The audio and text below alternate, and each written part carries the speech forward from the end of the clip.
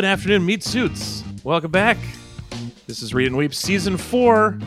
We are just 4 guys with perfect opinions about movies, TV, and pop culture. I'm Alex Falcone, recording today from North Koreatown, Los Angeles. Joining me, I have a tremendous panel. First up, he's at Anthony Lopez Part 2. On Twitter, he's in Southeast Portland. He has a positron brain. It's Anthony Lopez. Hey, Alex. Great to be here. I hate to start off the show with kind of a bummer. I like to be good-spirited, keep everyone's moods up. But guys, I gotta tell you, I've been crunching the numbers. I've been looking at the data. I've been running the simulations. I've gotten a second and third opinion.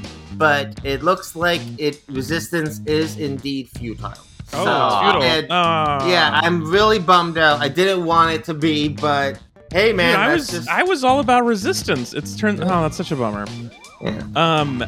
How did your wife enjoy being on the show last week, Anthony? She had a great time. It was. I thought she did great.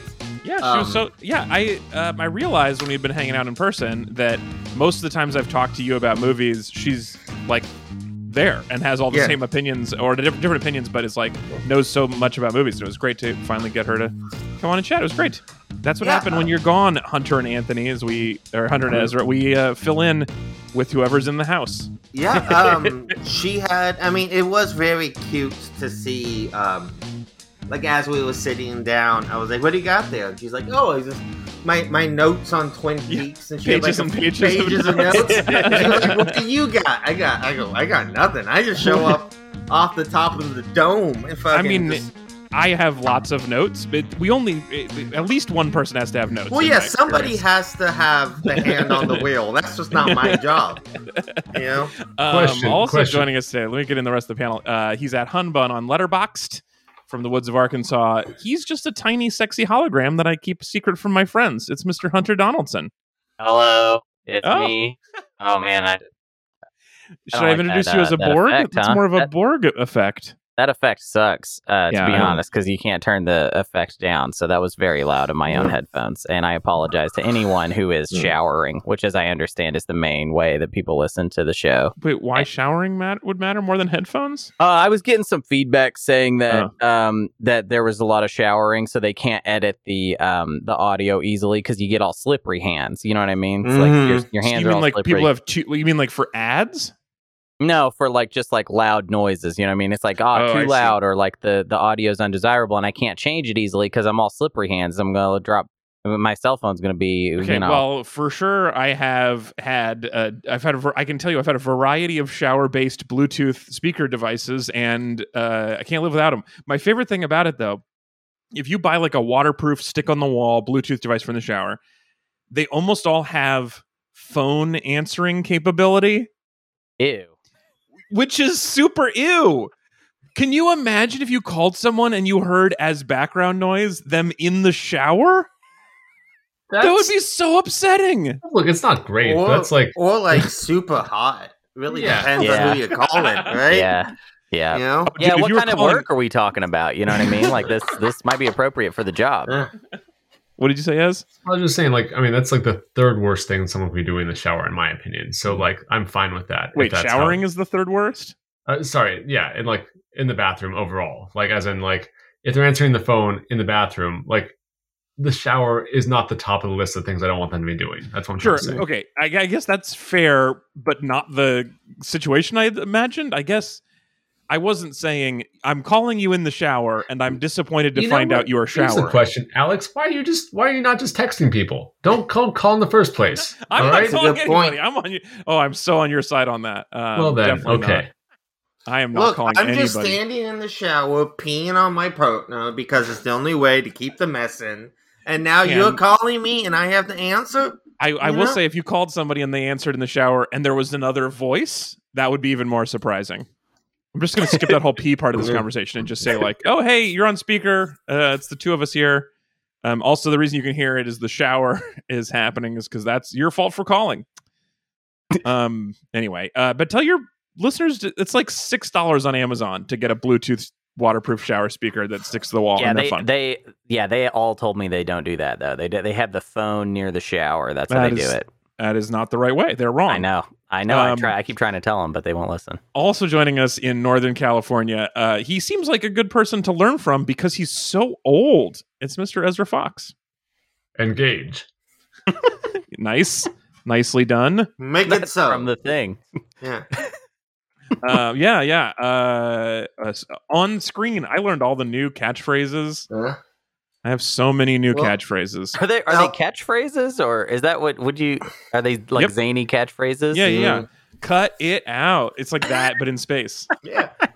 Alex, Before we talk about... Let me hear you say censor. I didn't catch that. Censor? Censor. Oh, he says censor? You gotta say it the right way when you're gonna refer to Star Trek. Censor. You did say futile, which is like, man, you can tell these guys are villains because they say futile weird.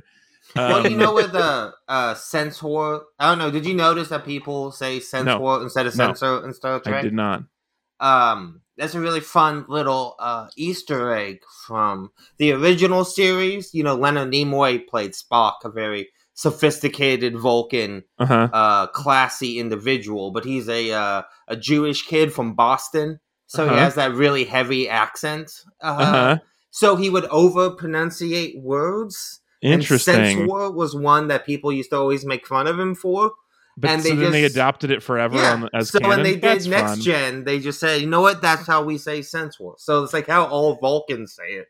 Oh, I love how that. Most actors say it in the show. I like learning that. That's a fun little thing. It's a fun little thing you'll like notice, like, oh, why does everyone say it like that? And then like, I thought you were going to say that it's like, oh, that's how everyone said it in the early 80s because they didn't have that many sensors around, so they were still figuring out sort of like in like Back to the Future where they say gigawatts because it didn't come up that often, so different. They were like, well, whatever that one scientist said, that's how we pronounce it, and now we've all agreed on gigawatts, but like they didn't know. They were so dumb back then. Well, before we talk more about Star Trek though, a couple things I got to do first. I'd like to thank I want to start the show by thanking a meat buddy. This week I would like to thank Jill, who has been with us since 2017 and recently has increased their donation a couple times, but recently increased it one more time to make them the largest meat buddy, you guys. Ooh, our first mega meat buddy, our biggest. I was thinking that makes them a meat packer. That was my thought, but that also sounds kind of gross, which is maybe good. I don't know. Like a farm? Can I get more volume from you, please? Even more? Even more. I can't hear you at all. I'm going to say they're the whole cow. You know what I mean? They're alive. That's a compliment. You go from being a meat buddy to being a living sentient being again. I love it. We just call him a cow. Well, we appreciate it. We appreciate everything you've done for the show. Jill, if you want to join Jill and keep the show limping down the tracks, you can become a cow by going to Metreon.com or becoming a meat packer. And we thank everybody else who supports the show for whatever reason that they do. All right, I'm going to pause here. Yeah, can we work on my sound figure out what your audio is because you can't hear you at all. So hold on. What's the dial that I'm supposed to be messing with? It should be the top one. It's right underneath the mic inputs, and it should be the one closest to your mic cord. So they're 1 to 4 across the top. So it's at 10 right now. It is at 10. Okay, interesting. Do you have a setting on your of input volume on your Computron that you can take a look at? Okay. Have you tried being in the same room as your microphone? Yeah. That might help if you're really far away from it. It would be very helpful, yeah. Oh, Alex, while he's figuring that out, I meant to say this before when we were talking about the 64 thing. I'm sure Hunter saw this, but did you see the copy of Super Mario 64 that just sold for 1.5 million? Ridiculous. Okay. It's so silly. How I didn't read the story deeply. How did this person not open it? That's what's always weird for me about these people. Is like, you just bought a $60 video game and didn't open it?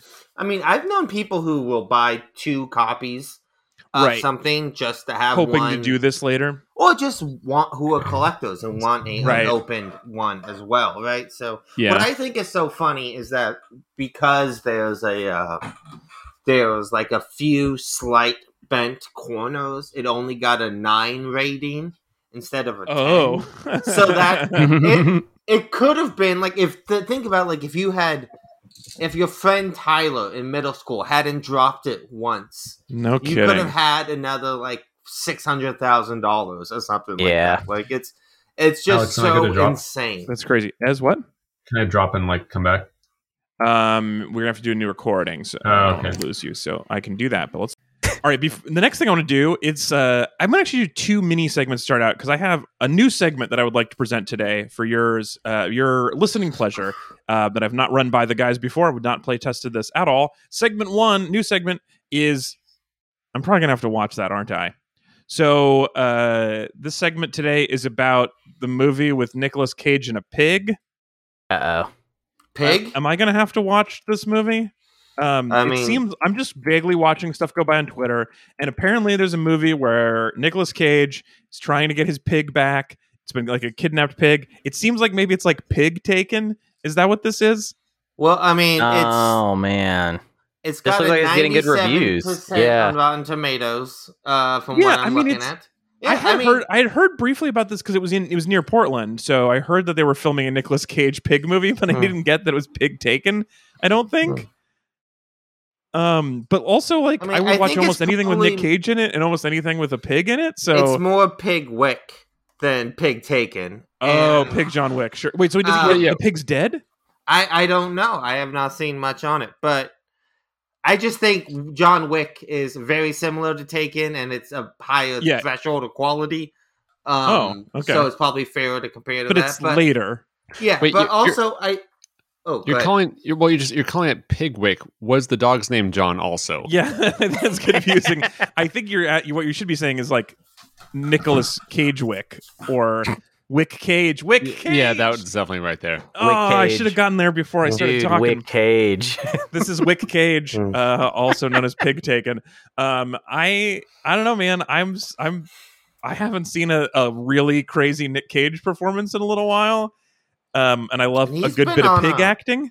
That's crazy because he's been on a tear recently between Mandy and Color from Outer Space. Didn't see either of these. I mean, he has been doing some really incredible performances and some really great films as of late. So I do think that like it is a weird idea to do a segment to be like, hey, this thing that's like getting good reviews and people like. Am I going to have to watch this? Yeah, you're going to have to. I guess the answer is yes. I guess you're right. Half makes it sound bad. I guess I didn't mean it to have that quite. But no, I mean, tone. I started to change the org petition to make sure that Alex has to see it. So you will have to watch this. Yes, I am. I mean, I guess. Am I going to go see this? Is how I should say the segment. Am I going to see this movie? I already bought you tickets. Oh man, literally just bought you tickets. Now I do have to. As soon as you leave the house, you'll be watching this. Yeah. You're seeing this tonight, buddy. You better clear your schedule. Oh man, I'm supposed to go do a terrible show that's like 2-hour drive. I don't know if I'm going to have time to watch. I actually canceled the show for you too, so no worries. Yeah. That's probably turned out good then. All right, well, I'm going to see Pig Taken, and I'll report back to you guys. Wick Cage in the future. We'll do a little segment on it afterwards. All right, segment 1.5, the news. So I don't know if you guys noticed this week, but Richard Branson took his plane really high. I was going to say space, but he definitely did not go to space. He did not go to space? I did not pay that much attention. He did not go to the edge of space. I mean, so let me tell you this fun part, because one of the things that happened was the 2 companies that are racing to take paying customers almost to space got real spicy last week. So originally, Blue Origin announced that Jeff Bezos and somebody who gave $28 million to charity are going to go to almost to space with Blue Origin. You've heard what happened with that, right? I did. Yeah. Now it's second place guy got to go because of a scheduling conflict with first place guy, which is weird to spend $28 million on not check the date. Because wealth inequality is killing us. The world is ending. I don't know if that's a great song, but the point is taken. But so Blue Origin has been like, hey, we're going to be the first ones to take our founder to space, and then so Richard Branson and his company, Virgin Galactic, still running with that name, decided to beat him by a week, and so they went up, and Blue Origin tweeted this graph or this like infographic that was like technically theirs is not space because it's 85 kilometers up and we're going 100 kilometers, which is the technical definition of space in 96% of countries, and only 4% of countries care that 85 kilometers up is actually space. But they're all nerds. I get it. But like the idea that we've been dreaming since kids, like, oh, someday I just want to barely cross the Kármán line. Like no one gives a shit. You're making this up. Who cares at all? And the fact that they're close enough that you could like infographic one to not be cool means that neither of these are cool.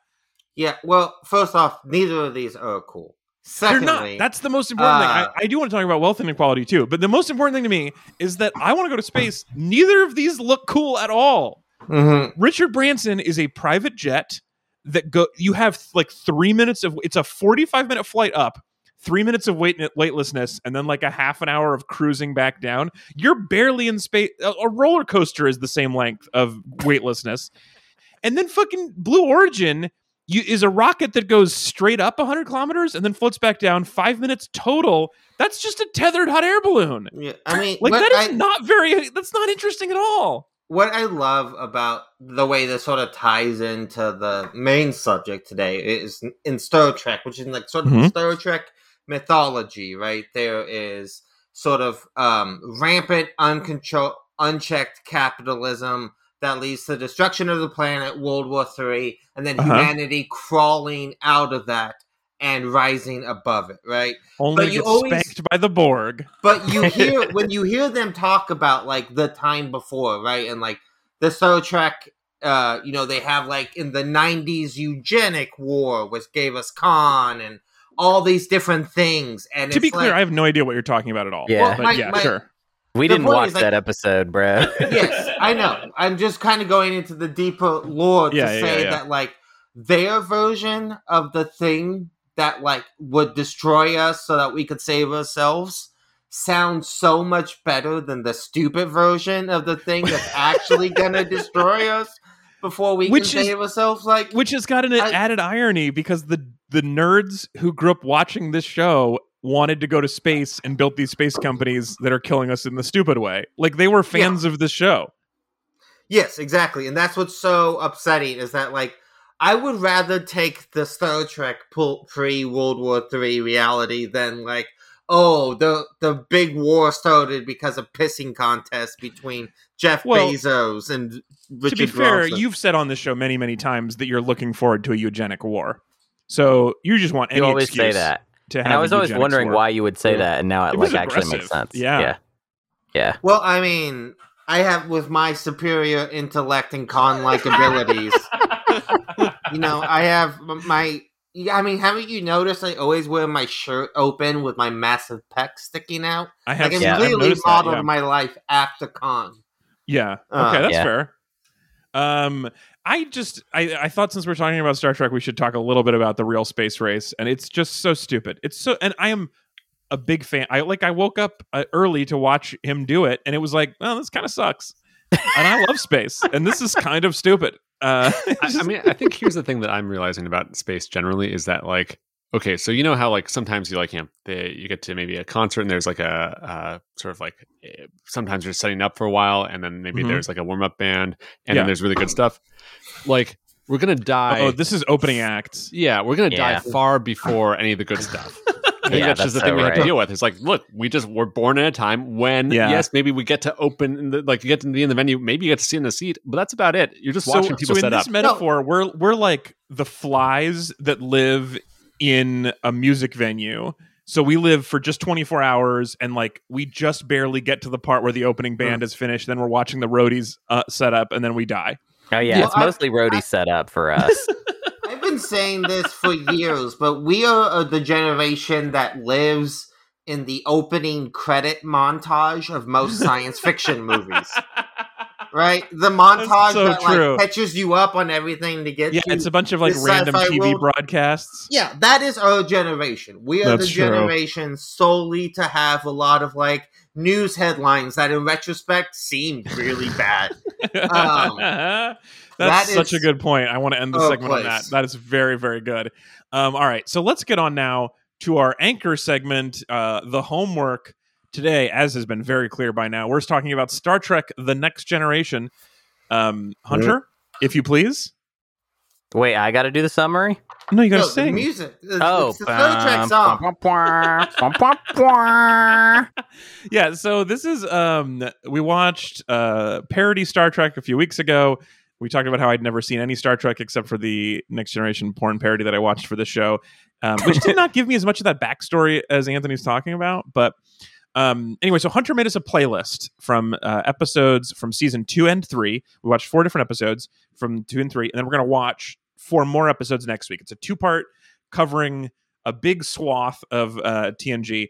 And Hunter, you said making Star Trek playlists is one of your favorite things. Yeah, I love to do that. In fact, I'm working on a giant project right now to make my own cut of the entire series, where I cut out episodes that are unnecessary. The machete edit of Star Trek: The Next Generation. My machete edit, because I don't feel like I've been looking at the ones on the internet and I feel like they're not good enough. So interesting. Wait, what are you trying to cut? You got to watch or around. You have to watch some bad episodes. Okay. I will not allow a list. Like, if you can't appreciate a bad Star Trek episode, then I don't even think you should be watching the good ones. And too many of the lists are like, here's just the good episodes. It's like, no, you need to watch some of the crap, because the crap has some good stuff in it. You need to watch the season 2 season finale. That is just a really bad clip show, because they literally ran out of money and said, okay, we have enough to film 10 minutes of an episode. Yeah. And then we'll just put clips in the rest of it. That's literally what the season finale. Did they get stuck in an elevator? That's very funny. No, it's like Riker gets stuck in a hospital, basically. Yeah. It's stuck in a hospital bed. But yeah, it's just to clarify, Hunter, what you just said, of the 4 we watched today, are these 4 good ones? These are 4. Well, I would say 3 of them are like legendary episodes. One of them is one I put in so that because it sets up another one. It's still a pretty good episode, but interesting. These are 3 of the best of the best. Well, and then I have one pretty a 50-50 shot of which one you're talking about, but I am assuming that I know. Ez, were you going to say something in there? Oh, I was just saying, like, on Machete edits, I feel like I was falling asleep once and I was like, has anyone ever done a Machete edit of the movie Machete, where they only ever, like, they cut from when anyone says the word machete to the next time they say the word machete? Okay, so it's the Machete edit of Machete Talk? Yeah, well, so it's only, but they're only saying the word machete over and over again. Right, yeah. Well, so, it should be like those B movie cuts that the movie doubles in speed every time someone says the word B. yeah. Like one of those with machetes. The movie just doubles in speed every time. I like the idea says machete. That you do an edit of the film Machete where the star is the knife. So it's like, if you were going to show this to a machete, it would be like, oh, look at that. It's my friend living its dream, being a machete. There's probably multiple machetes in there. Oh, wow, crazy. Then it's just the machetes. That's a great idea. I think you're right. I think someone should do that. Let me give you guys, for those of you at home who have not watched Star Trek: The Next Generation. Real fast, before we do that, I want to just ask Hunter something. Hunter, can you, right now, off the top of your head, give me the opening monologue from Star Trek: Next Generation? Here, wait. Let me turn on some stuff. Let's do a little bit of echo. Okay. Let's pitch it down. He's Googling. He's cheating. I'm not Googling. I'm going to write it out because I think I know what it is also. No. It's too slow. Can't listen to this. It's unlistenable. These are the voyages. Come on. All right, I'm done. That's fine. That's done. It's too slow. People are in their shower right now and they're furious. I messed up with the shower people. I'm sorry, shower people. I love you. Can you do it off the top of your head, Anthony? Don't do it, but just yes or no. Yes, I could, but I mean, can you? Okay, so I know it's like Space, the Final Frontier. These are the voyages of the Starship Enterprise. Its mission to seek out new life forms and boldly go where no man has gone before. You basically got it. That's a continuing mission. Okay, it's to explore strange new worlds. Well, yeah, because it's seek out new life, new civilizations, and to boldly go where no one has gone before, and let Riker fuck everything in between. I will say, except for that Riker part, which is very specific, that's a pretty vague mission to have a whole starship just like, go drive around, see what stuff's out there. No, but you have to go places where people haven't gone before, though. That's new. It's like, it's new shit. Right. It's like, yeah, you have to like, you're just finding YouTube videos with 0 plays. You have to like very carefully navigate around because once you go to a place, you've ruined it for everybody. Well, they have a rule about that, which is try not to ruin it for everyone. Yeah, there's a try not to ruin this new place. There's a whole Star Trek campsite rule. You could say, Yeah, they forget about it when they want to, and they actually make a lot of, especially if you're really paying attention, they pretty much screw it over whenever the writer just kind of forgot about the rule or didn't like the rule that week. So, or a lot of times they use it to justify why they should let like a planet-eating crystal continue to eat planets. They're like, hey, man, rules, am I right? Let it do its thing. Sorry, guys, regulations. Yeah. That's very funny. Well, so for those of you who've never seen Star Trek The Next Generation and got this far, maybe because you're in a shower and can't skip the episode, so let me give you first the overall overview, and then I'll tell you about the 4 episodes we watched. So the Starship Enterprise, as indicated from that opening, is a serving platter-shaped spaceship that is just flying around, doing stuff, checking out the sights, seeing things, having sex. And the administrative staff sits in very cushy-looking chairs in a bridge that otherwise seems like it's made out of cardboard. In the seasons I watched, the crew of the bridge were a beautiful bald captain who doesn't sound French, even though his name does, a robot wearing an upsetting amount of hand makeup, or a guy in robot face, the guy from Reading Rainbow, but his headband fell down in front of his face, somebody's kid who's just like wandering around touching stuff, a lawyer wearing the official Starfleet cleavage sweater, an unfortunate 90s beard who speaks with half winking his left eye every time he talks, and a guy with a water buffalo for a head. That is the crew. So hilarious. Of Counselor Troy is that she's a lawyer? Yeah, why did you think... Because the word counselor, I assumed... You thought she was a lawyer? Yeah, well, I don't think she's a spiritual counselor. That's literally what she way is. Closer She's to her a psychic counselor. than lawyer. Yes. I can't believe what you just said. Like, you think she goes around and like, hey... you showed me had lawyer shit in them. Right, but it wasn't her doing the lawyering. No, she came in later. I was like, I guess they just needed somebody to be here. A lot of lawyers on this spaceship. Huh. It's a pretty... so much of this was about regulations. I felt like maybe they just had a lawyer. Yeah. That's not their official internal counsel. No. And you also understand clearly that she's a betazoid and everything that means, right? You have Is that why she gets a different sweater that is so much more revealing than everybody else's uniform? No, Everyone that's wears just the same one-piece uniform except for her, where it's like it's one piece but cut around the boobs. Yeah, she eventually gets to wear a regular costume later, and then they actually like switch her back. It kind of sucks. That's all. That's all.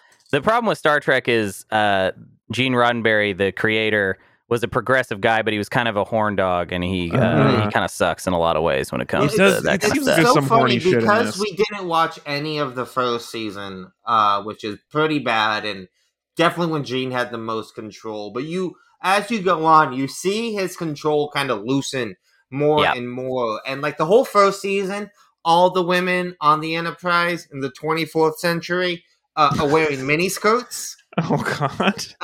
And then that's the type of thing. They're like in the second season, they're like, maybe we have them like wear pants. How about that for a crazy idea?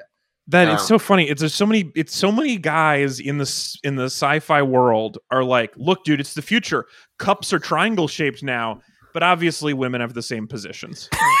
No, that is so wild because so I was like, oh man, this is so fun. It's so fun to be back in this world. I'm just going to randomly watch another episode. And I did another one because it was a time travel one. I was like, oh, this is great. And it was Time Squared. And basically the cold open of that is just like Riker is making scrambled eggs for everyone. And Worf's like, I thought that for humans, only women made cooking. And I was like, oh my God.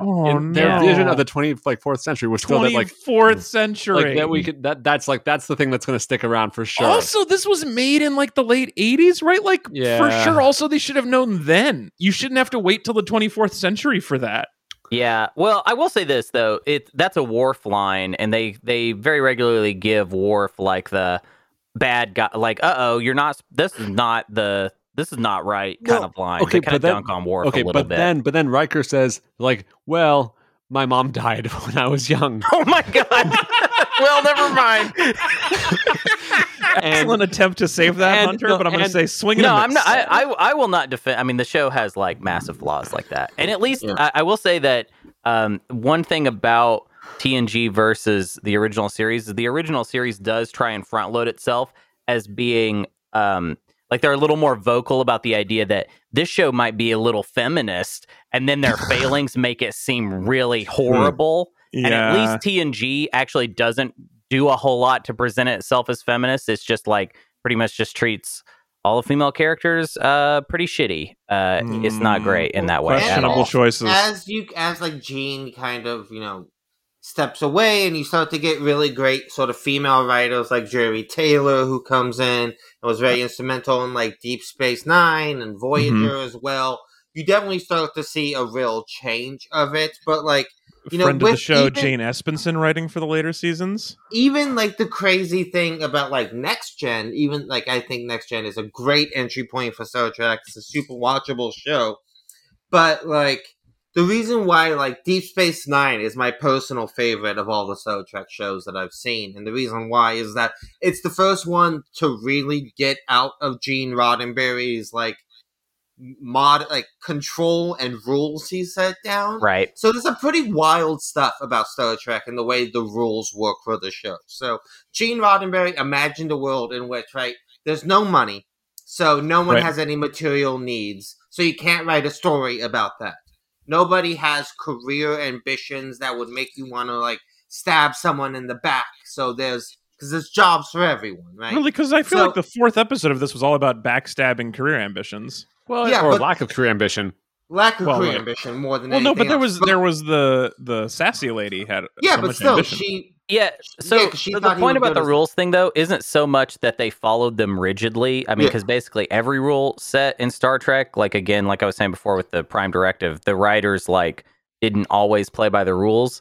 The thing is that Gene and his lawyer wanted these rules enforced, so it created a lot of tension, a crazy amount of tension, in fact, behind the scenes with the people making this show. But yeah, like imagine having to write 7 seasons of TV show when the number one rule is no interpersonal conflict between your characters, right? Like that was something he actually wanted.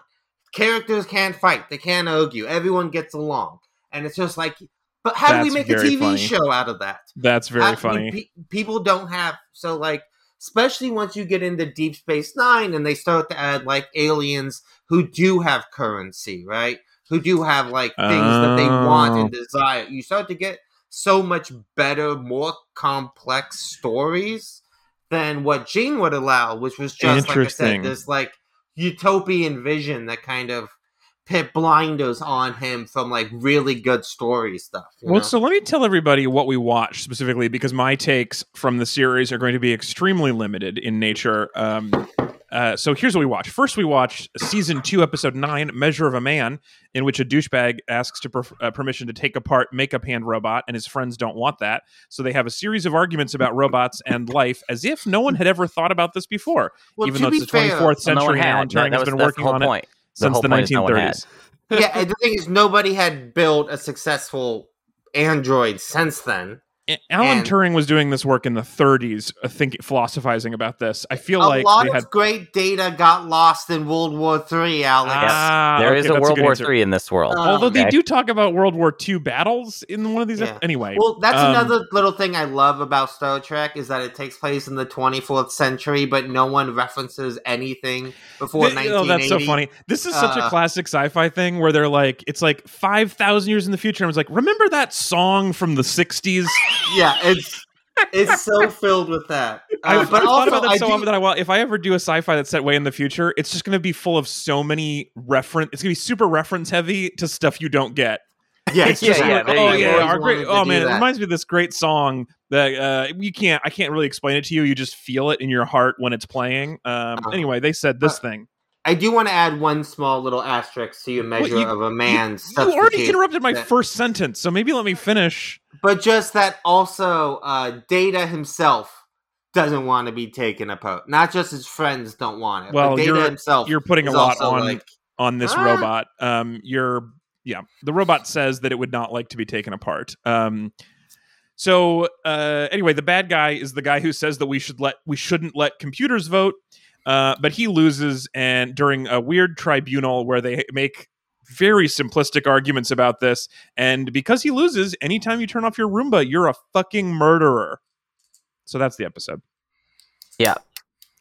Yes, it definitely applied to Roombas. I think you got the right They were lesson, talking about Roombas. I'm glad you nailed the subtext there, Alex. I was afraid you were going to miss it. So I'm going to jump around a little bit because you gave us 4, but there was two-parters basically. So then we also watched season 3, episode 16, The Offspring, where so buoyed by the ruling that he is a person, Data creates a baby robot that knows everything about human life, but also has never heard of kissing. She doesn't fit in human school, so like most precocious children, she becomes a barback at age 2 weeks. Starfleet tries to take that robot baby away from Data, and that causes her to feel feelings, which, as it does for most of us, causes her brain to melt down, and so she's dead, but she lives on in Data's brain physically. So that was the 2-part robot series. Then we also watched 2.16 Q Who, where a merry prankster and the inspiration for QAnon appears out of nowhere, and like every character who's shown up in the series so far, has a mysterious past with the captain that I don't know about. He teleports the captain to the edge of the galaxy where they find a big bad steampunk alien species that flies around in a space box. Steampunk. And they barely escape. And then we watched the other half of that, which is 3.26, Best of Both Worlds Part 1, which is where these steampunk space box people come back. They kidnap the captain and force him to become a spokes character for them. Then robot water buffalo and precocious new lady, who is the only one who has desires of career and who wants trimmed beard's job. They jump into the space box where they run around playing laser tag for a while, only to discover that their captain has turned into the hottest Borg of all time. To be continued. So those are the 4 episodes we watched. Yeah, and again, I hate to always be fact checking you, but yeah, sure. Q isn't you the hate it because they're so accurate. Well, Q isn't the inspiration for QAnon. That's actually the Ridley Scott movie White Squall. I mean, come on, we all know that. Oh, that's fair. I originally thought it was the band Q and Not You, but it turns out unrelated to that as well. No, yeah, that's unrelated actually.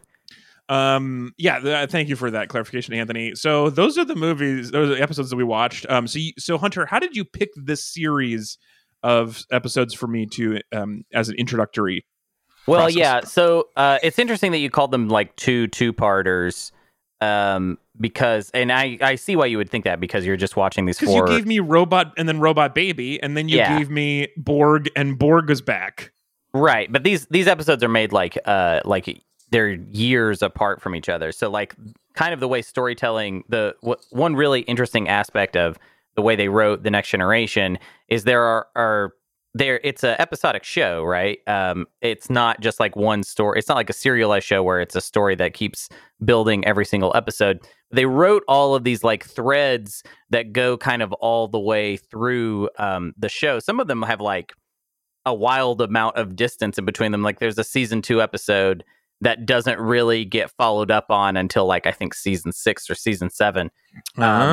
So these are like details that if you were just watching this on TV, you actually might miss some of the connective tissue between all of this. Right. This is where you as Star Trek DJ comes in. Yeah. So I'm assembling it and putting it together, and the connections are pretty obvious in it. And playing it this way actually makes the show feel, I think, a little more modern. But I mean, you would have to watch like a whole season, like a whole like 20 something episodes in between like Measure of a Man and like The Offspring. So I put them right next to each other, and maybe it feels like a 2-parter, but actually this is just like stuff you kind of have to just like remember if you were watching it normal style back in the 90s. And every episode of Next Gen is meant to be an introductory episode to Next Gen, right? Like, this was just that point in TV. Like, these things are all connected, but like when Hunter says like certain things that get talked about in season 2, they don't get paid off till season 6 or expanded upon till season 6. It's not like that's treated like a cliffhanger. Like every episode is a self-contained story, unless it is specifically a part 1 and part 2, which they do once or twice a season. Right. Okay. So, it is all supposed to be entirely self-contained. You can jump in at any point. I do like the through line that these 4 episodes represent, because you do get In a lot of ways, I think the sort of list we have here is, in my experience with Next Gen, is that the first season starts off really rocky. The show really builds and peaks with kind of Best of Both Worlds 1 and 2, and then kind of slowly declines towards the end a little bit. Interesting. As well. But yeah, we definitely kind of, I think, got some of the best and most sort of memed and referenced episodes. So which one of these 4 is the bad one? There's not a bad one. It's just like bad. You said at the beginning, Hunter. You said one of these was kind of bad, but it set up another one. No, I didn't say kind of bad. I just meant not one of the best. I would say Q2 is just okay, but the fact that it introduces the Borg makes it kind of automatically a very important episode. But for like a Q episode, it's not like my favorite Q episode. So and I was what is Q's deal? Why is he just like popping around? He can teleport. He's the most powerful person, but he wants a job. He's part of what an entity known as the Q Collective, which Continuum. They're called the Q Continuum. Where they go one, they go all. Yeah. Again, sorry. You're it is starting to sound like that. The letter Q has been ruined. I'm so sorry. Yeah, it really has been. Yeah. I get that. But yeah, so they're basically, like the very first episode and the very last episode. But the very first episode of Next Gen is they run into Q and he pits them on trial for the sins of humanity, right? Oh. So he is like someone who is like very interested. On what authority? He's a space god. He can do whatever he wants. Wait, why does Space God want to work for John? Why does regular God want anything? Who knows, Alex? What are we, fucking a theology class now? You gave me some theologically heavy episodes then. If you gave me 2 about whether robots have feelings and then 2 about a god. Yeah, I also I also kind of hate the aspect of I really like the Borg as an enemy. They're like kind of a special type of enemy, I feel like, for the type of show that Star Trek is. Because for me, The Next Generation is a very sweet kind of like homey show. And the Borg are just such like a horror type villain that it's like a very fun, I think, contrast for them to be featured in a TV show like this. Q, though, is like the type of Star Trek character that comes from like in the original series, they would like occasionally run into like the Greek gods and stuff like that. And it was a really like kind of hokey type of thing. And Q is kind of in that tradition. And I think he's kind of the last example of that type of character in Star Trek. I don't think I'm not completely up to date on like Star Trek Discovery, but I think this type of character has largely been abandoned because it's hokey. And I don't even think Q would have survived all the way through Star Trek The Next Generation, except for just John Delancey is just, I don't know, he's just really good at that, like kind of trickster, like Loki type. Yeah, he's fun. Yeah, and he's Q very fun. Episodes, he transports the cast of the show into the Robin Hood narrative, right? Yeah. Oh, okay. So they get way hokier than this. Yeah, he's super silly and kind weird. of just... Yes. He's a chaos monster, right? Wait, so so I'm glad you didn't give me the one where he would put John on trial for the sins of humanity, because then I would have thought this show was exclusively about lawyers. Well, it's sort of, I mean, you know what? I think a discovery that they sort of made about Patrick Stewart or about Picard in the episode Measure of a Man is that his character is almost like a lawyer. In the way that he is kind of like always, he's not like a direct type hero. Like Kirk is like a swashbuckling, like he just like he sees trouble and he just like gets involved right away. Picard is almost like neutral. He's like a moral arbiter type character, much like I guess a good lawyer would be in fiction, anyways, not in real life, obviously. Yeah, I mean that's kind of why it ties into why the Borg is such a great villain, specifically for this period of Star Trek, because what kind of reframes Next Generation is like what Hunter said. The original Star Trek, right? Like Kirk is the type of hero. He goes places, he fucks blue women, and he punches monsters.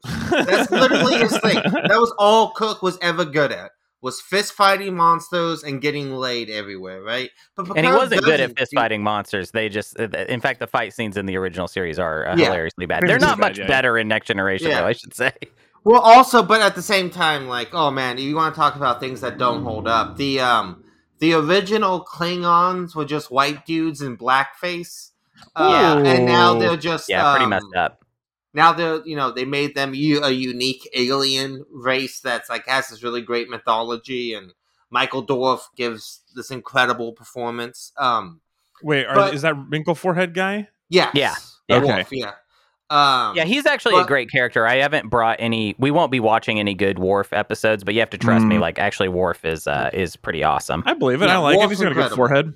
Worf and Data are probably and Geordi are the my three favorite characters on. Well, Data is just the makeup is so bad that it's pretty hard for me to watch Data. The whole time bad, I'm just but it's iconic in its badness. Like, I don't know. Like, I wouldn't take it any other way. It's like halfway down his mouth, so you see the normal color of his mouth poking out, or you see his hands, and it's just like, it's so gross. It's all under your fingernails.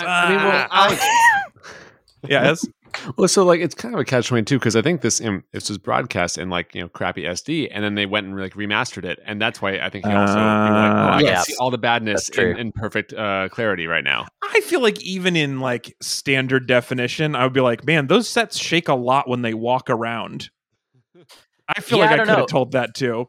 It's tough because there's actually a lot of details like that in various episodes now that that people had not noticed before, but because of the higher definition, there's you can look up like a list of like all this different stuff that people have noticed. We're like, oh, there's like you can now see like the carpet's really like screwed up over there. There's like there's scenes now where you can see the tape that they would have on the floor to mark where someone would stand, know? That's funny. Yeah, I mean, you have to think this was early 90s, smaller production than, even a small TV show nowadays. Plus, they were doing 20-something episodes and having to create it's so crazy. Entire alien planets and new races and sets every week. I mean, the production schedule, and it's kind of why, they were able to justify, and it's so funny to think of. Now I would love to have sort of like 3 really good Star Trek shows running simultaneously. But like a big part of why they could justify that in the 90s was we can just reuse sets. We're going to build these stupid alien sets anyway. So we'll use them here. Then Voyager can move them around and reuse them. Then Deep Space can reshift them around and reuse them. And the same goes for the special effects shots. Like there's, and I think Measure of a Man, there's a special effects shot that's from one of the Star Trek movies. I think maybe even Wrath of Khan, or no, maybe it's Star Trek. Interesting. Yeah, the cheapness of it, I think, is largely charming. But the cheapness of the intellectual arguments that they're essentially having was pretty exhausting. That the robot one was really rough for me. That first episode we watched, I was like, I was just not prepared for the show to be so stupid. I was expecting it to be less stupid, I guess. It was. I mean, this is like a show for like families. Like this is not like it's not supposed to go. Yeah, it really felt like that deep. too. Especially the one about him being a parent, where he kept being like, "Isn't that how all parents are?" Yeah, that seems like it might be fun if our whole family was there, and this was the only thing on television because we had 4 channels still. But keep going on this Measure of a Man thing because I think it's funny that you're calling it stupid because this is like a legendary episode of TNG. Yeah, I think you're forgetting one that this. Name me anything else that was this, by your standards, dumb on broadcast TV in the early. Yeah, this is like 1989. I don't know. I don't know. I can't do that. I have no idea. That's just the point that I think is like you kind of gets lost in arguments. Well, but like here, no, that. I actually want to hear you break it down. Like what? Okay. So the first thing that bothers me the most about everything that has to do with Data is that ostensibly he has downloaded everything that's ever happened, and then the joke is that he's the dumbest person in the world, and that's a weird conflict. He's not dumb. For me. He struggles socially. And I have a lot of poker things, but he plays poker, and he's like, I've read everything ever written on the game of poker. Yeah. And then has never heard of a bluff. Like he does. they bluff, and he's like, "What does that mean? Why would you bet when you don't have the best hand?" Like, what did you read? A lot of stuff was destroyed in World War III, Alex. All right, good strategy. Also, every book about poker ever written is just like the good ones. There's nothing left. Well, I mean, if you're reading just the rules of poker, right? That's what he was saying. By every book left, he read the bonus card that comes with the rank of hands. And had to go from that. I mean, it's like, I'm not going to try and defend the choice. No, it doesn't make any sense that he didn't read about. And he kept doing that with stuff like with his kid. It was like I have downloaded every piece of information about human interaction, and she is like, I will kiss this man because other people kiss men. Like the jokiness of it just doesn't make sense with what we've given him as a character. Right. That was hard. But just their arguments about whether or not he was a person was just so, it felt like a comic strip was arguing about whether a robot was a person. It was just so like, you've never thought about this at all. You have an AI person in employee. You have a person in your ranks, and no, it never occurred to you. Does he have rights? There's no thought process to any of this. This is the first time any of you have thought, I wonder if Data feels. You got in season 2 before someone wondered if this robot could feel. Like it makes no sense that they don't care about, like they've never thought of it at all. It was just like, guys, this is a dumb argument you're having. Right. I mean, it is. I think it is. I think it's fair to say that it's like contrived. Like they're creating this. They want to have this scene. They want to have this courtroom scene, and in order for that to work, they have to make a lot of concessions and sort of assume a dumbness. Like I will grant you that the situation that is dumb, or that the episode might have been written in reverse because they wanted to have. They're like, listen, we want Patrick Stewart in a room being Data's lawyer. How do we get there? Well, this has to be dumb. That has to be dumb. That has to be dumb. And there's a lot of Star Trek that is that. But like Patrick Stewart's performance in that scene, I like almost cry. So like I will, and you have to remember, I have watched the show my whole life. So like it's like I totally get that someone. This is like so many things you guys bring me that you really care about. Where it's like, well, look, obviously it feels different to you because you saw it when you were 7. Yeah, and so it's been with you this whole time. My heart still connects to it pretty easily, though. I will say that. I didn't watch this till 2 years ago, and I found it to be really affecting and moving. And I think what blows my mind, again, kind of just going back to talking about things in context, right? Like, I wish, again, that if this is dumb, I wish that Star Trek could be this dumb again. Like, when people talk about what they love about Star Trek, it's like, no matter if you want to nitpick the particulars of it, whatever, Alex, that's your thing, right?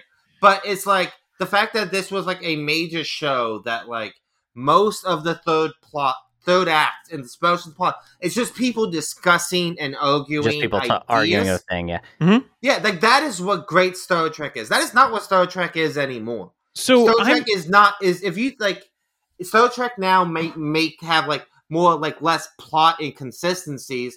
But they don't discuss ideas anymore. It's just violence that they solve everything with now. So that's weird. And that's so like, I'm all for that, and I don't mind at all if it's a contrivance to get to this point where they're going to have the argument. It just feels like the people writing this didn't read a single thing about sentience before they had. Like Ez and I are both have philosophy degrees, which I don't bring up often because it's not that impressive and it's not cool or interesting. We didn't do a good job on the degrees. I like that you brought you in too, Ez. And we did not do it. Well, you as well. This is where we met. As we were studying philosophy together in college, and we did not do a great job of the major of the degree, either of us. Mm-hmm. But I did take a class about this sort of thing, and I'm just surprised. Like so in The Good Place, they have ostensibly a philosopher, ostensibly conversation about moral philosophy, and as I'm sure you would agree with me, they're pretty simplistic. They're kind of dumb.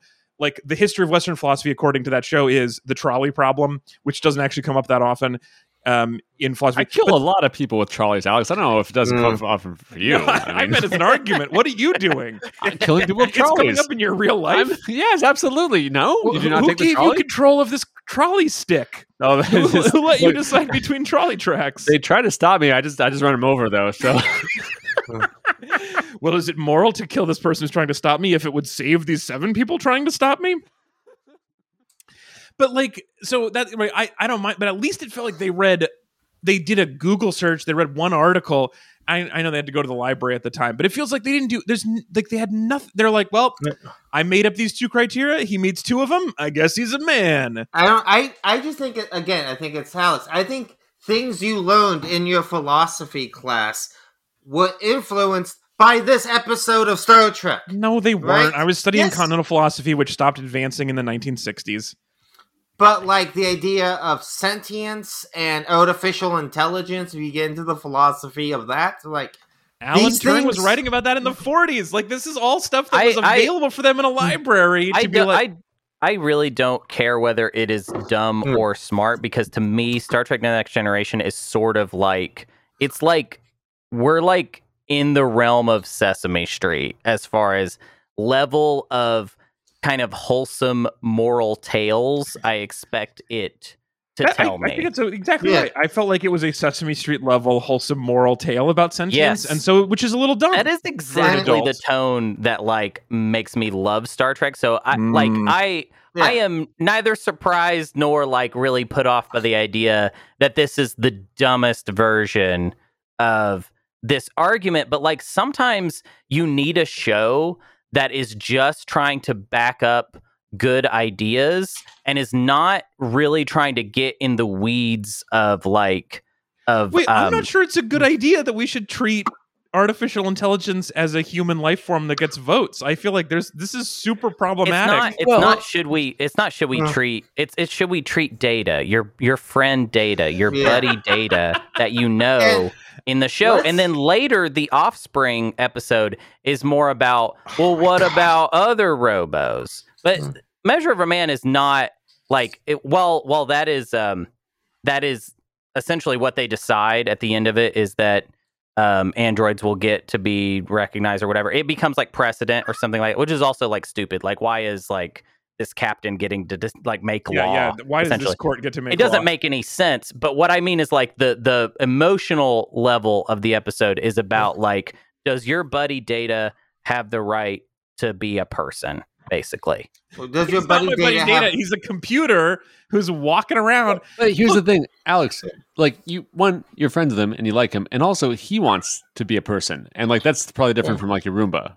Does he want to be a person, or does he say? Because my Roomba could have a message on it that flashes and says, "I would like to be a person." We're really getting lost in the weeds, and Alex doesn't think most people on this planet Alex lives really in the people. weeds, okay? And I want to hang out with Alex in the weeds, okay? I live in the weeds. To join my buddy Alex in the weeds. Look, who honestly Alex has be a person. Alex has a lot in common with Lieutenant Commander Data. Like he is definitely the Data of this show. The problem of consciousness is what like the basis of what?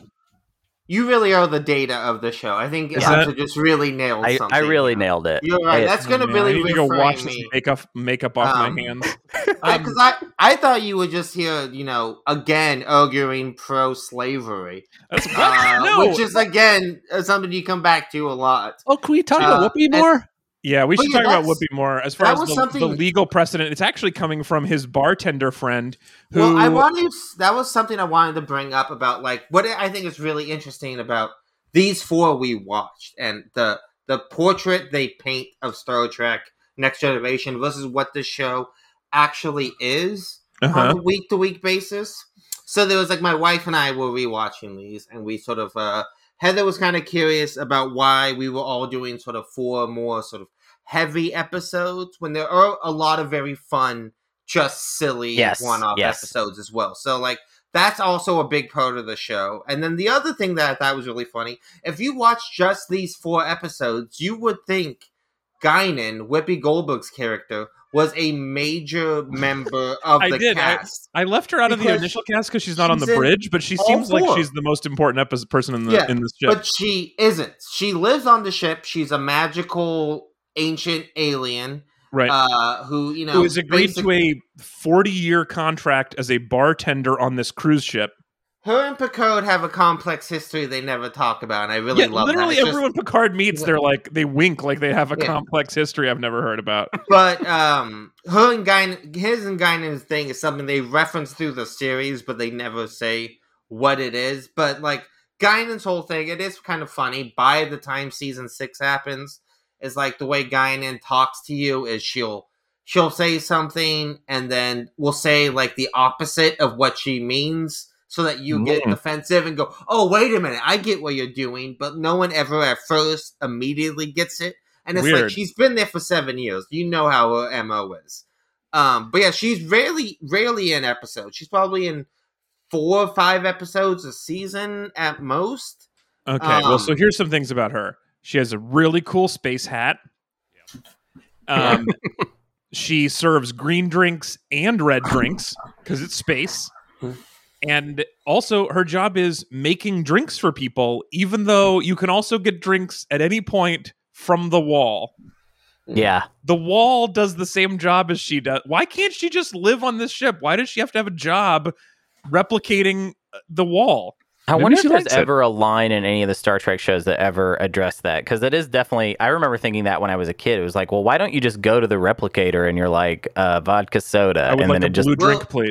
They do. They do have an episode referencing that, like, people want the experience of a Burton. Like, you can go... Like, Burroughs could have things that were just drink dispensers now. But people pay because they like having a bartender that they can talk to or when I was hang out with or get that personalized stuff. When I was in Portland a couple weeks ago, I don't know if you guys know this, but there are 2 Portland coffee shops now that are exclusively a robot barista. And I don't know how I feel about it. So I can see that point, I guess. Do they want to be free? Did you ask them? No, I did not ask them because even if they said yes, I would not let them. Do they want to help me drive a trolley? So you're like, if they said yes, I would not let them. You're like, hello, I would like a cafe au lait, and also I would like you to control this junction between these 2 trolley tracks, and also freedom.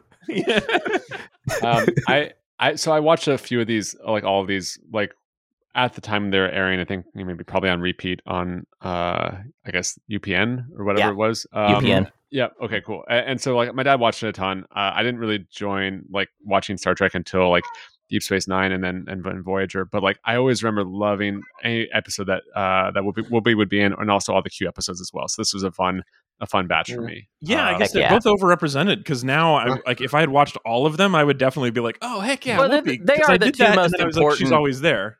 It's good for them to be well represented because they're the 2 most important guest stars, and like their characters are frequently at the center of very good stories. So like, I don't think it's a horrible misrepresentation. They're just not regular casts. Like they're just not always in the show. And it's also like a cool thing where you get this a lot, especially with the sort of, as these shows sort of grew more popular, where a lot of celebrities just loved Star Trek growing up and want to be in Star Trek. So, like, Whoopi Goldberg's role was just, she was a huge Star Trek fan as a kid. She wanted to be in Star Trek, so they created a role for her. In one of the episodes, basically this show is fan fiction from the other show.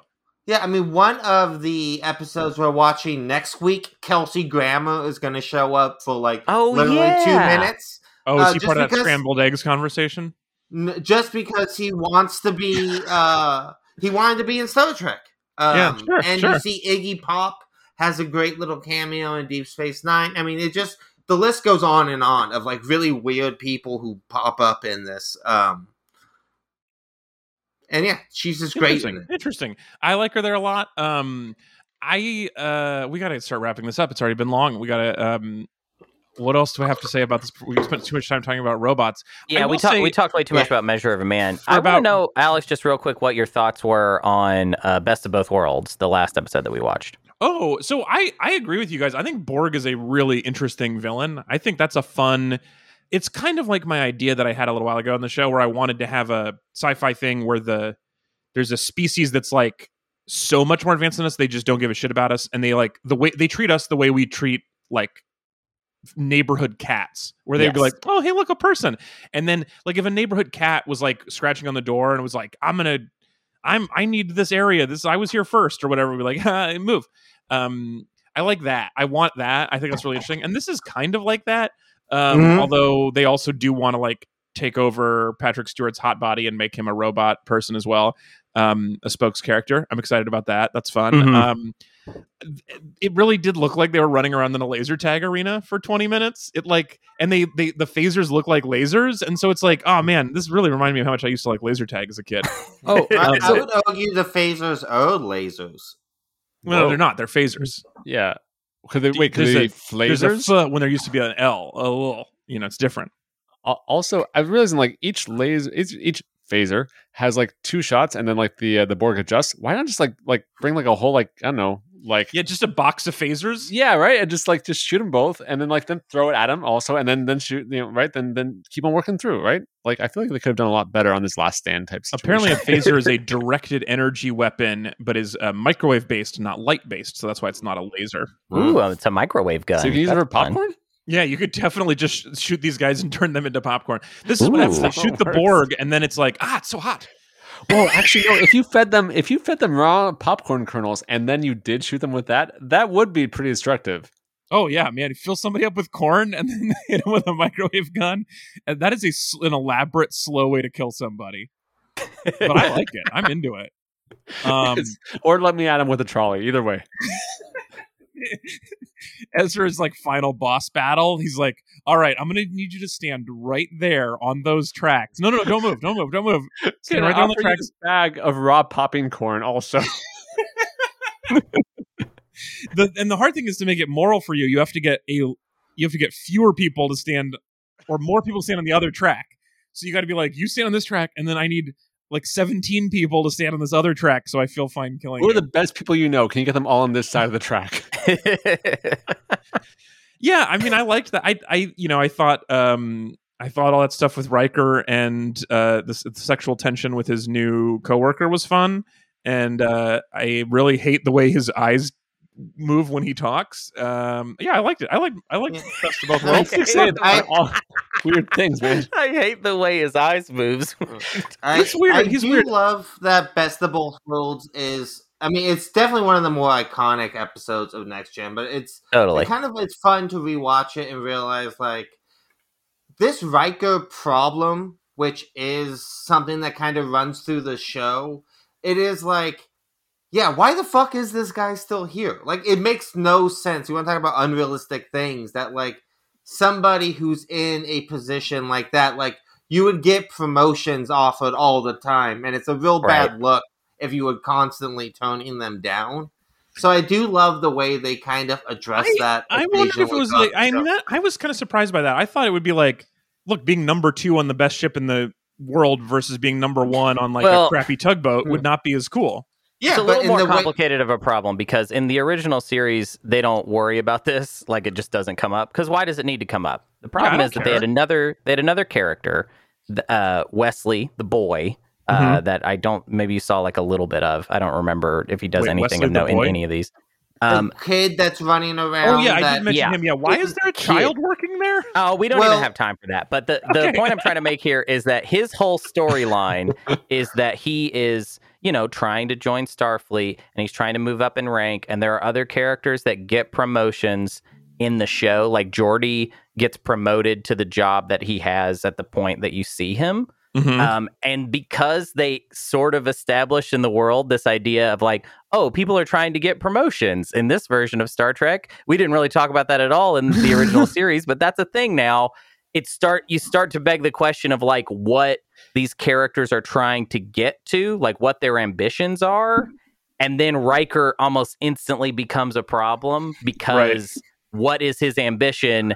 He is besides Picard, the most celebrated officer on the ship. So you would think he would want something. And this is their way of trying to deal with that.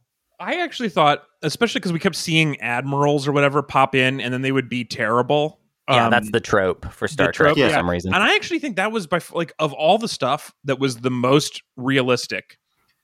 The idea that their bosses are kind of incompetent was very plausible for me. That seems like this kind of a Starfleet, there's going to be some dumb people in admiral positions. Almost always.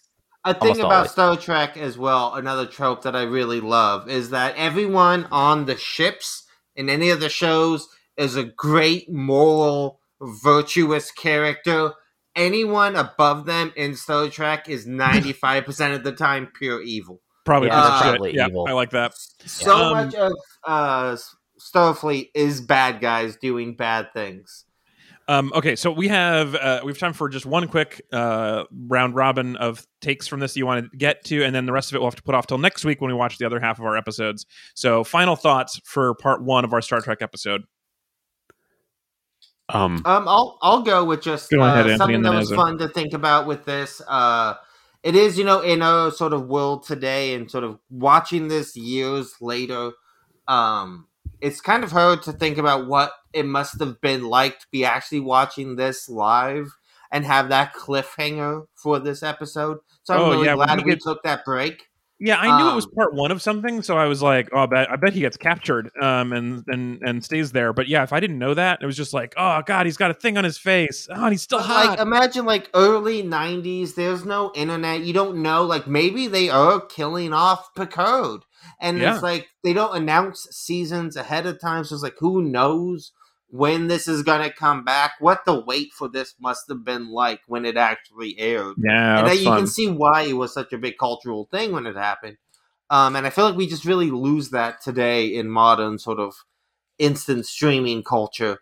But yeah, it's your final thought. I'm kind of realizing now that maybe one of the first ideas of the show was just all right, what if we took Kirk and then demoted him, and what if we took Spock and then promoted him? And it's I wonder if that was just the first idea where it's just hey, what flip that dynamic, see what it's like. Yeah, flip it. Yeah, flip that dynamic. That's one of the catchphrases of Star Trek that you've heard so much about. That's very fun. All right, my final thoughts are a couple of really quick ones. One is that one of the few things I knew about Star Trek going into this was that you could order drinks from the wall, and I have to say, Hunter, I don't know if you did this on purpose, very few people ordered drinks from the wall in this run of 4 episodes, and I was pretty disappointed. There's one hot chocolate, and that was it. I'm sorry. I'm very sorry. I hope in these next 4, at least we get a few people ordering stuff from the wall, because I love that. A lot of the drinks are the same. If that, just to lower your expectations, it's a lot of Earl Grey hot. So. No, but she had hot chocolate. There's options. That's true. It's mostly Earl Grey hot. Full food. You can replicate literally anything. Dude, I love that. I wish that was more of a thing. And then the other thing, this is just a brief warning. So another thing about poker on this show. So we have 2 episodes where they play poker.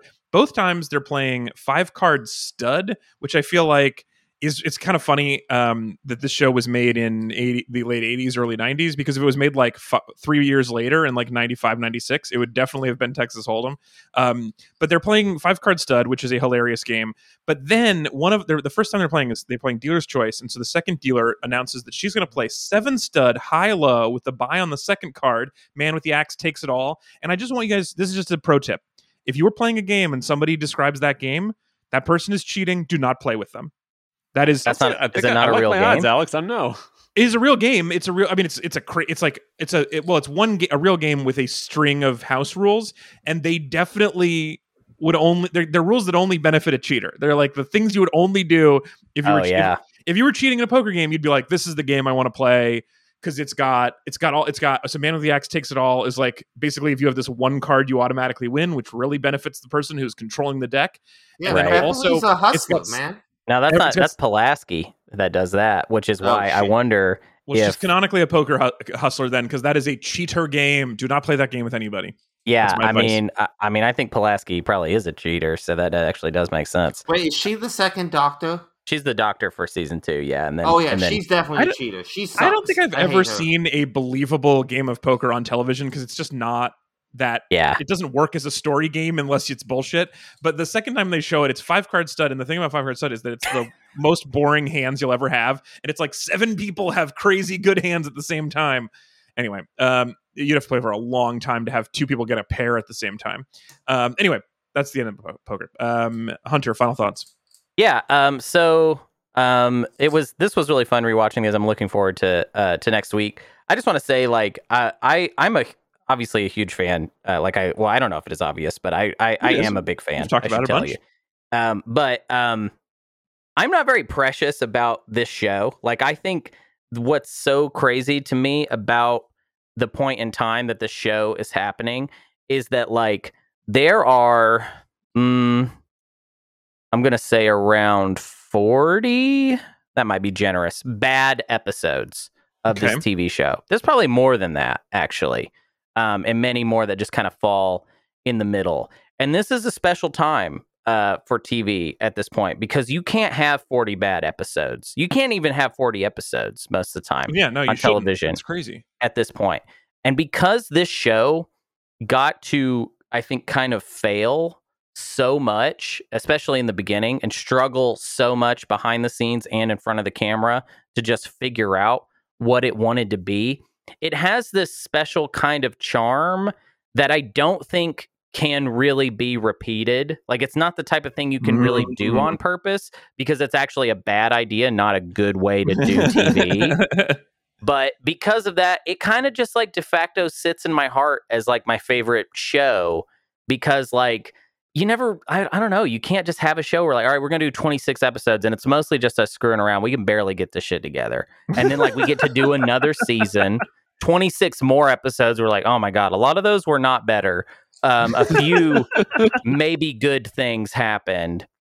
And then they just get to keep going. And I'm at a point, I'm actually rewatching the whole series as well as doing these episodes. So I'm like watching season 1 right now. And it is horrible, but I just still kind of love it. I don't know. It's like the only show I can think of where I can watch it at its total worst. And I'm still just kind of on board. So maybe watching the show like this, just like 4 episodes at a time, just the hits, which is actually a way that I feel like a lot of like people that didn't grow up with Star Trek, I feel like that are trying to check it out right now, maybe because of the new TV shows, they want to watch the old stuff. Sure. I would encourage you not to just watch the hits like this because you have to kind of fall in love with the family of the show to really get into it because it is a mixed bag. I mean, it's kind of a crapshoot sometimes. Even the really good stuff, there's just like a lot of like moments and things that happen that are just like kind of off-putting. The show in general has a weird vibe, a weird rhythm that doesn't click with a lot of people and obviously has been like made fun of like forever, many times over.